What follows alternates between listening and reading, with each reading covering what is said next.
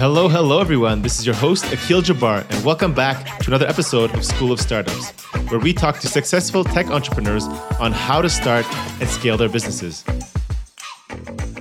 On today's episode, we'll be talking about how to decide whether you should plow ahead and keep growing your startup, or you should shut down and pivot and move on to the next startup early on. Today, we have our guest, Tom Hunt, with us. Tom is an expert at building startups and SaaS businesses. After graduating from Imperial College in London, he decided to build Virtual Valley, which was a marketplace that connects online entrepreneurs and virtual assistants or VAs from scratch while traveling the world. He then sold 90% of the business back in 2017, where he then built up Repairly as the CEO, which was on an on-demand mobile phone repair delivery service. He is now the co-founder of Bcast, a podcast hosting platform for high-growth businesses.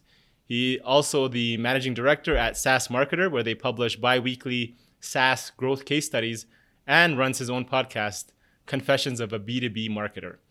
At SaaS Marketer, he also helps SaaS businesses grow with their own profitable podcasts, which we'll talk about more today. Finally, Tom is an angel investor at many startups, including Gleam, Dust Foundation, Taz, Epsta, Parabola Labs, and Stashbee. So welcome, Tom. Nice to see you again, and glad to be able to join us today. Thank you so much for that very extensive intro. I'm sure we'll dig. It's pretty accurate, but I will dig into some of the details. Like I'm not sure about expert, but we'll dig into that. Okay. We'll find out in the next couple minutes here. Before we get into it, I'd love to hear your story on how you built up, Virtual Valley. I think that's when we first connected a couple of years ago, and then you exited within 2 years, which is pretty quick. Yeah, I sold it. It wasn't for like a life-changing amount, and it was more like I didn't want to be in the business anymore, and so I sold it, not because it was like selling it because I was going to make a shed load of money. Okay. But the question was, how did I build Virtual Valley? Yeah. What's the story around how you started it? Yeah. So basically, I did chemistry at uni. Mm-hmm. I did 4 years in management consulting, and I realized throughout the whole time, I knew I didn't want to do that. And so I was like, how can I quit my job? And so the first thing I did is, in consulting, I did a lot of work in outsourcing. So I built my own team in the Philippines, like separate from my job. And then we sold those people to startups in London. And so that was the first business. Well, actually before that, there was like 5 different things, but that was the first one that actually got some traction. Okay. And so I replaced the salary of my job at the consulting company whilst I was doing that. And so I left. And then I left and I started being a digital nomad, like traveling the world in 2015. And then I realized that business wasn't going to scale. I was very involved in finding the clients and working with the clients for that business. And so then I was like, okay, how can we scale this? And then I started learning about marketplaces, and we basically pivoted from the service into the marketplace. And so it was Startup Consulting with the name of the service. And then we transitioned all the clients over to the marketplace called Virtual Valley, which is just connecting online entrepreneurs with a curated marketplace of Filipino virtual assistants, then managing all the payments and all the time tracking through the process. It was like a niche Upwork. Okay. And it actually wasn't that long from starting it to selling it.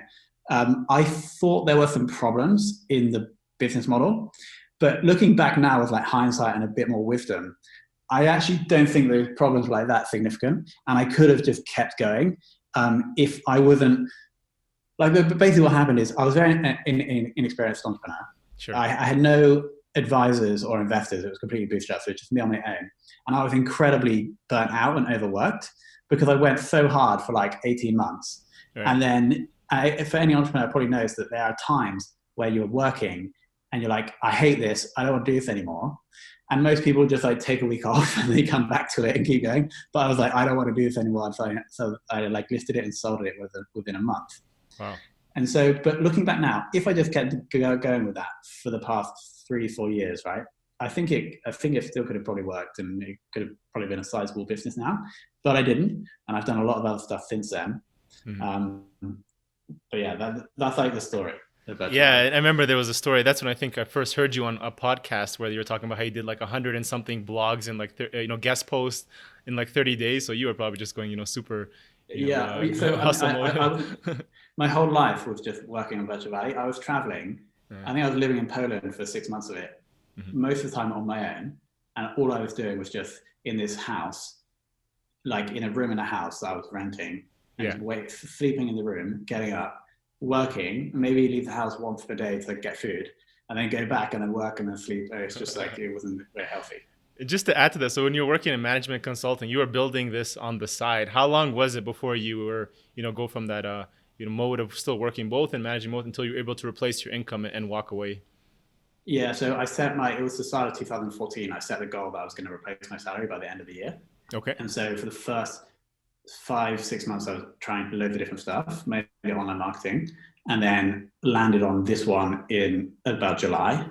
And then by December, actually by January, I replaced the salary. So we were charging like between 600 and £1,000 per one of our team per month, based whether how many hours. Yeah. And we had like a team of 6 to 7. So it was like $6,000 revenue. And about 50% cost. So I was able to live off the $3,000. That's not bad. And then from there, was it that you jumped into starting, I think, Repairly as the CEO? And I know you. Yeah, I know that. So it was from there. Well, yeah, no, there was actually a couple of other ones in between that we won't talk about. Okay, but sure. We actually got funding and moved. So the kind of shiny object that drew me away from Virtual Valley was a company that we got a small amount of funding for, joined an accelerator in London, built out, didn't work in the end. And then we pivoted that and started trying to bootstrap again, but then we didn't understand how long it was going to take to bootstrap, so we ran out of money. Then I joined Repairly. I didn't found that. I joined as COO, and there was like 5 of us in the team. Okay. Responsible for growth and operations. And then it was a cool business. It was like Deliveroo or like on-demand phone repair, like really cool. But it was like it was really hard to do operationally. Like stuff would happen, like the drivers would be delivering the iPads, like that cost like £600 each, and they get hit by a car, and both the iPads would be completely broken.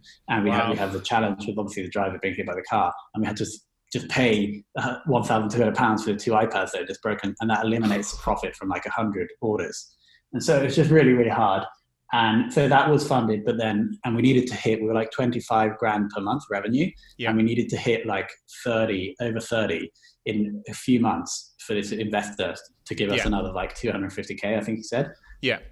And so I was doing the marketing and the operations. And so I was like, I know what we're going to do. We're going to launch in 5 other cities. We were just live in London at the time. Okay. And so then we launched in these 5 cities, and then we ended up losing loads of money in March.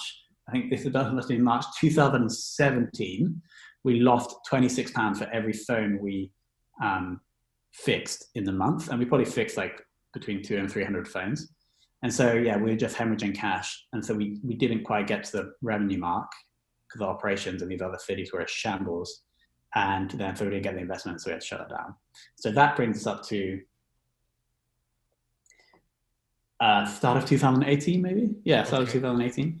And then, so I'm curious on that $26 mark. So how did that factor in? Like, was it, so you fix it, is it the delivery cost, the repair, you have to pay the guy to repair it, and then, all the kind of service and all that? It's just there was no profit from the beginning? Like the whole model was kind of flawed? We can dig into the unit economics if you want, I remember. So let's say £70 someone was paying to get the iPhone 7 screen fixed. Okay. We would pay the engineer £30, and then it was our job to pay the couriers and the distributors, right? Okay. And so we had in-house couriers that would, and sometimes we'd end up paying like £20 for the courier. So there's the engineer cost, the courier cost, and then there's also the part cost. So we were buying the parts and giving them to the engineers. The part cost, that wouldn't have been that much. It would have been like £6. And so it left like £15 of margin for us. Or maybe a bit more than that, because we also had the customer acquisition cost, right? And we're running mainly from SEO, which in AdWords, and the blended customer acquisition cost might have been like £20. Okay. And so there's like £10 margin contribution. And so if anything went wrong in that process, like we were late and we have to refund, or like if the phone had to go back, it's called a re-repair when the phone wasn't perfect, it had to go back. The engineers are obviously, because it's white labeled by repair our brand. The engineers were not incentivized to do a great job because the customer knew nothing about them. So their incentives were just do a shit one. And so then we'd have to, a re-repair would mean we wouldn't pay the engineers for that, but we'd have to pay for the couriers. And so if we did a re-repair, it's basically not profitable. So it was really hard. So I joined, took equity and a salary, but I didn't really spot how hard that was. But it was really good learning experience, both on the marketing side and on the operational side. Yeah, I imagine. Yeah, with like 10%, almost like less than 10% margins, and then like if your CAC can't even make up for it, like that's a tough business, right? Compared to SaaS nowadays, right? Yeah. Yeah, exactly. Yeah. And then you started, I think, was it that from then you started investing in different angel round startups, or like why did you decide to go that route rather than say I'm going to go out and build it after you shut down Repairly and start building your own companies? What was that? Yeah, no. So I think I used the money from Virtual Valley to invest the first one. Okay. At least. So why did I do that? I think I did. Why didn't I take that and invest in my own business? I'm not really sure. Maybe it's diversification. Also, I like doing that. I do like the process of meeting people, understanding the products, and putting money in. Mm-hmm. So you're right. I think now I've kind of stopped doing it. I did one last year, but I don't think I'll do one for a while because I think the businesses that I have now, with two of them, I have more control, I have more understanding of these, and therefore it makes more sense to focus resources because I'm diversified in other areas now. Right. So I think I will invest more in my businesses going forward. Yeah. I mean, I guess at that point, maybe you're burnt out. You don't want to get into, operationally into something right away. You have sitting on some cash and you're like, oh, this sounds pretty good. And I have a bunch of cash. I might as well. It sounds like I might make a bunch of money. So it makes sense. Yeah. I can do the mindset at that time. And then, less than a year ago from today, you launched, I think, is it BCAS and SaaS Marketers, both at the same time, or SaaS Marketers? So you do case studies. I know you have that Facebook group, over 1,000 members there now. You also have the podcast. I want to hear a little bit more about BCAS because there is a lot of, hosting providers. We use a different one as well for podcasts. Maybe we'll look into this as well. But what differentiates that specifically from other hosting providers? I want to learn more about that. And then how you started that. Yeah, BCAS started because we are running podcasts for businesses. It's a very specific type of podcast where you take a position for the business and then you find other famous people in that niche, interview them, and then that path of authority, and you become this authority in that niche. Then also you try and gain some kind of benefit from the relationships that from the guests, right? That's basically this podcast service that we run. Mm-hmm. And we were using, I think it was Transistor as the podcast host. And there were these things that I really wanted it to do to help automate parts of our process that it wasn't doing. And so then, to set the scene here, I was running these podcasts, these businesses, and that came about because I had a job. I was head of marketing at a SaaS company. Okay. And we ran this podcast thing. It did really well. And then I was like, okay, I'll go and do that for other companies. So that happened last year. And so I'm running this podcast for other companies. At the same time, I'm also building an audience in SaaS because that's where my interest is. I like marketing. I like writing about marketing. So I'd actually been building the SaaS audience since for a year and a half. Actually, no, it's just a year, since the start of 2019. Okay. And so I had this audience growing in SaaS. I had these clients, they're SaaS and service agencies that were running podcasts for. And then I was like, this podcast service is not really doing things I want it to do. And so then I wrote an email to the audience, the SaaS audience, being like, does anyone have experience in web apps and is interested in podcasts? And then I got a reply from this guy called Neil. And then now me and Neil co-founded BCAS, which is the software company. So here's my strategy at the moment. I'm quite proud of this. So we have, as I said, we basically have a media company which is growing quite nicely now. We're publishing case studies, and we have the podcast. It's SaaSmarketer.io basically, and the audience is the SaaS marketers. We have the service. So right now the majority of the revenue is coming from the service, where we have 6 clients, either service or SaaS businesses where we're doing this podcast process for. It's like a done for you service. Okay. And then we have the software, which obviously all the clients are using. And if there's one other thing, if companies can't afford the service, then there's a coaching program where I coach them and they get a year of the software, right? And so they're obviously also using software. So the goal is that instead of most companies, they'll like build a company and they'll build like a attack on a media brand, e.g. a blog on the side to try and get attention. Yeah. I think it's easier. If you look at Sales Hacker, they've grown an incredible media brand, and they have an incredibly profitable business. So my strategy is growing the media brand separate, and then working out ways to monetize off the side, e.g. the service and the software. And so that's basically what we have now. And Bcast came out of a need from the service company, from the clients that we had there, and us trying to run all these podcasts profitably as an agency. Yeah, so you had the audience already kind of built up. So you have the publisher, you have the service, and then you kind of moved into, now you have the SaaS. You have the three kind of businesses, but they're all aligned, and you share the audiences to kind of cross promote. And yeah, exactly. And so on the ownership, I own 100% of the media company and the service company, and then me and Neil are roughly 50% on the software company. But it's obviously very aligned in that, like, Bcast, if you go to SaaS Marketer, you'll see Bcast everywhere, because it's basically the same thing for me anyway. And if I'm who's the ideal market that works, or target person? Is it still SaaS company? They should consider using Bcast versus, I don't know, something, like a... Yeah. So with the category we're creating with Bcast is B2B podcasting. So it's not for someone who wants to start a podcast about fishing. It's a business who wants to start a podcast to grow sales. And so it's the most like ROI driven podcast host, or will be. Like we've been building it for 9 months now.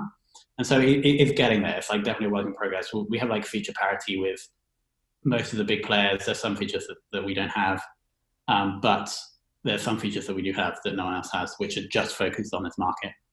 And so my vision here is like a big value ladder, right? That starts from somebody downloading our podcast or just going to the site, to maybe giving us the email address to get the case study every 2 weeks, then joining the Facebook group. Then the next thing up from that is probably signing up for a free trial for Bcast for their SaaS business. From there, maybe they need coaching, or maybe they want us to run the podcast for them. And so it goes all the way through. And that's the overall, that's the long-term vision. And I think this way, it may be a slower journey to build a SaaS company, but it's a journey where you don't have to give up any ownership to investors. Is that your goal? Because I know you've raised capital in the past. You've also joined companies who are funded, and then you've also bootstrapped, for example, Virtual Valley and other companies. Do you prefer that way, like moving that route and working in that capacity of just going completely full control? I think it depends. I think some businesses, it would be very hard not to raise money. But I think with podcast hosting or a lot of MarTech SaaS, basically you need money if you have really complex technology, or you need distribution.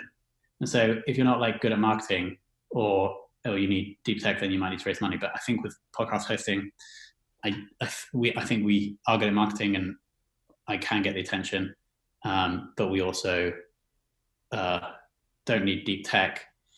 That's not to say that at some point in the future, if there's really good terms, that we wouldn't take money. But, sure. If you like need to raise, or you really want to raise, you're going to get shit terms. So I don't know if I can say that. Makes sense. Then I read, I think a case study about your early success where you just launched, Bcast, and your beta users, you got quite a bit of success there. Can you share a few tips, what worked and what didn't work as you hoped to get your first users, and where you are today in terms of size, whether it was directly through your distribution channel, or was there other ways you tested out? Yeah. So I think what we've done well is the SaaS Marketer site's grown really well. That's growing because I think probably just because the content is good, and there's no hack for that. Like, I've been studying online marketing, as we said, since 2014. So that's probably why that's working. I know that's not that useful to the audience. But okay, no, actually why. So we have a very focused persona for that media company, which is a SaaS Marketer. And we have a consistent, specific content schedule, which is a case study about 2,000 to 5,000 words every 2 weeks. Okay. And that just happens like clockwork. So that's worked well, and so that found me a co-founder, but it also has found early users. And then the other one, this is quite interesting, is the early customers for Bcast were not customers for Bcast, if you get it right. They were people that had sold the service or the coaching to. And so by default, they're using the software, and there's virality in the software. So they're like bringing us new users. They're also giving us feedback for the software. And so I think if you are bootstrapping, that services are such a good way of starting off, because it means you don't have to, like, you have money to live, and you get to spend a lot of time with these people to understand what they want. We wouldn't have even built Bcast if it wasn't for the service, because the service came first, and the service led to the learning about this podcasting for business thing. And then if I didn't know that, then I wouldn't have even thought about building a podcast host. So I think services are a really, really interesting way of starting a software business. Makes sense. And do you have a technical co-founder, like CTO? Is Neil that person, or how are you able to build the? Oh, he is. Okay. Yeah. So he's built everything. We're getting to a point now where we need to find someone else because he's overrun. So yeah, I think back to that point on the services. If you really think about what a customer wants, they want a job to be done, they want a problem to be solved. They actually don't care if it's a human or a microchip solving that problem. And so I think a really good way is going and solving that problem with people, yourself first, and then other people in your team. And then as you go, if you have technical expertise, you then start automating part of that. And then you spin that out separately as a software product. I think that's a really nice way of building a SaaS company.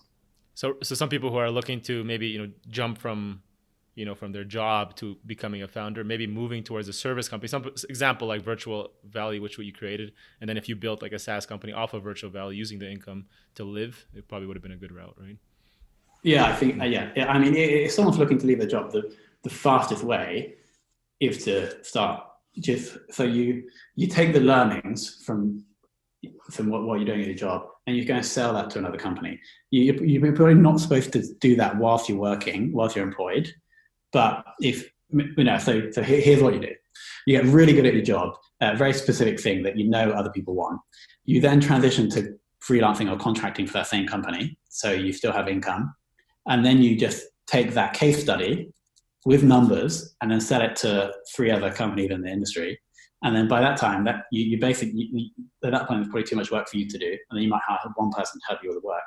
Then you have enough income, in theory, to live. And then you can hire a developer and start automating it. That's probably what I would do. I love that. It's a really good formula. I know we launched the SaaS District podcast recently, specifically for SaaS founders, investors. We understand it's a long-term marketing channel. I think that's how we approach it.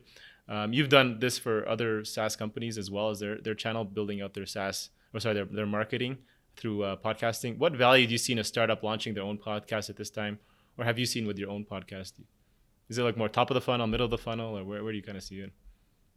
So the key here, I think, if people are looking to get an ROI from podcasts, is to, I think it's two steps probably. First is find a niche and provide something different. So find a niche that's a little bit uncomfortable. And then as long as it aligns with your business, what you're trying to do, then that's fine. Try and find something different about the podcast you're doing, about the questions you ask, maybe you giving insights at the start, the type of guests you have, etc. And then the other thing for the other benefit there is, what benefit are you getting out of the guests? We run podcasts where they just interview their perfect customers, and we can't sell obviously in the podcast or around the podcast to those people, but that builds a relationship and then deals get closed. So one of actually my old employer and now a client, we run a sales ops podcast, and we brought on the head of sales ops at Intercom onto the podcast, and then we ended up closing a deal, right? So it's looking at how you can cultivate the relationships with the guests over the long term, to be partners, to be customers, or to be advisors or investors, etc. So that's what I think people need to look at. Okay. And so you say the space isn't already overcrowded. I know the last few months or even years, podcasting has just been growing. A lot of people are launching stuff. Would you say it's oversaturated at this point, or still lots of room? I think I spend a lot of time thinking about this, right? Because we run podcasts for a lot of brands. I think that if you look would you say blogging is saturated? I probably wouldn't. It's just proliferated into this super many different kinds of possible niches. I think that's kind of what is going to happen with podcasting. I think that the reading market is much bigger than the audio listening market, but the audio listening market is growing with the smart speakers, with AirPods. And so I think that as there's this equilibrium between the listening demand and the new audio content being chucked in. And so I think they're probably going to grow together. At some point, that maybe there'll be more audio content chucked in with so many new podcasters, but then they won't get the downloads, and therefore some of them will die off. But then this starts growing, and then more of them come, and I think it's just going to grow up together. Just probably like blogging did in the very early days of the internet. Mm-hmm. So cool. Yeah, that's my theory. I think I agree with that. Yeah. Just to be respectful of your time, I know just kind of last questions here. I notice you analyze and dissect wins from many other SaaS startups, and you post that on your Facebook group, probably on your publisher site as well, which I find really enjoy. What would you say from your learnings are the 2 to 3 underrated growth hacks or marketing resources that many startup founders maybe don't normally consider to use, and you've seen work really well? Yeah, I think I'm writing down that there's like 3 things for anyone considering starting a company that they should consider. Okay. And they also impact growth. And we've already covered one, which is the agency, transition from agency into software. Next is, I think, find a growing market. And then, especially if you're bootstrapped, don't try and take over the whole market, but take over a small niche in that market. Just like we're doing, podcasting is growing. We're taking this small niche that we can provide a better solution for. And so that's what I recommend for new people coming in. Is it's so much easier to sell something to people that actually want the thing you have. So that's the growing market. But then your marketing is going to get so much easier if you can focus the product and the way you talk about the product on a specific niche. And the final one is so crucial, I think now, especially when you're bootstrapped, is how do you get every new customer that comes in, how do you maximize the chances that they're going to expose your product to someone else as they use it? And so it's like commonly known as virality or product-led growth. And I think this is so important. You have to go through the whole process of using your product as a customer would, and then work out, am I interacting with anybody else, whether that's my team, my partners, my customers, and how can I somehow expose my product to those people as you go? Because that's how you don't have to raise £1 million to spend on Google Ads, because you have this viral engine. Just one example, Bcast Software, one of our clients interviews technical writers and documentation managers. Someone they interviewed on their podcast is a guy called Tom Johnson, who has a really big blog in the space called I'd Rather Be Writing. Mm-hmm. It's got like domain authority of like 82. He gets interviewed on the podcast. We then share the episode with him. He puts our embeddable player and links to the Bcast RSS feed for their podcast on his blog. That gets a shed load of traffic, and that is really authoritative, right? And so that's virality through our customers' partners, which is actually like second level. But of course, we have our player on their blog, which is kind of exposing our brand to their audience, etc. So that's a really big one, is how can you get your customers, or even your customers' partners in that case, to show off your brand? To leverage their audience and use their kind of audience. Yeah, makes sense. Exactly. What does the rest of 2020 look for you, and what are you most excited for? Yeah, so it's basically growing those 3 things, and maybe one of them will become more prominent. I think right now the one I'm enjoying most and the one that's growing best is Bcast, but the media company is growing quite nicely. I still enjoy doing the work with the clients, so it's really just focusing and not like getting burnt out and not doing the thing I did with Virtual Valley where I dropped out too early. Right. Just focusing on these for the next 3 to 5 years, growing them slowly with all of the control, and just seeing the change, like seeing the improvements and changes in the lives of the people that do the stuff. Like just even you saying that you like the case studies just is great for me, right? So it's just more of that, I think. Awesome. So where can our audience learn more about you and get in touch with you, learn more about Bcast and what you guys are doing? Yeah, so saasmarketer.io is where we do the case studies, and then bcast.fm is where we have the podcast hosting software. But you can just search for Tom Hunt on LinkedIn as well, and you'll be able to find me. Okay, awesome. And also the Facebook group, SaaS Marketers as well, right? Yeah, true. Yeah. Okay, awesome. Thank you, Tom. I really appreciate it. This was great. No worries. Thank you. I had a lot of fun. All right, awesome. Cheers. Thank you all for joining us on today's episode. Don't forget to like, subscribe, and leave a comment on iTunes or Spotify. If you'd like to learn more about entrepreneurship, make sure to check out our School of Startups videos on YouTube as well. Until then, See you guys on the next episode.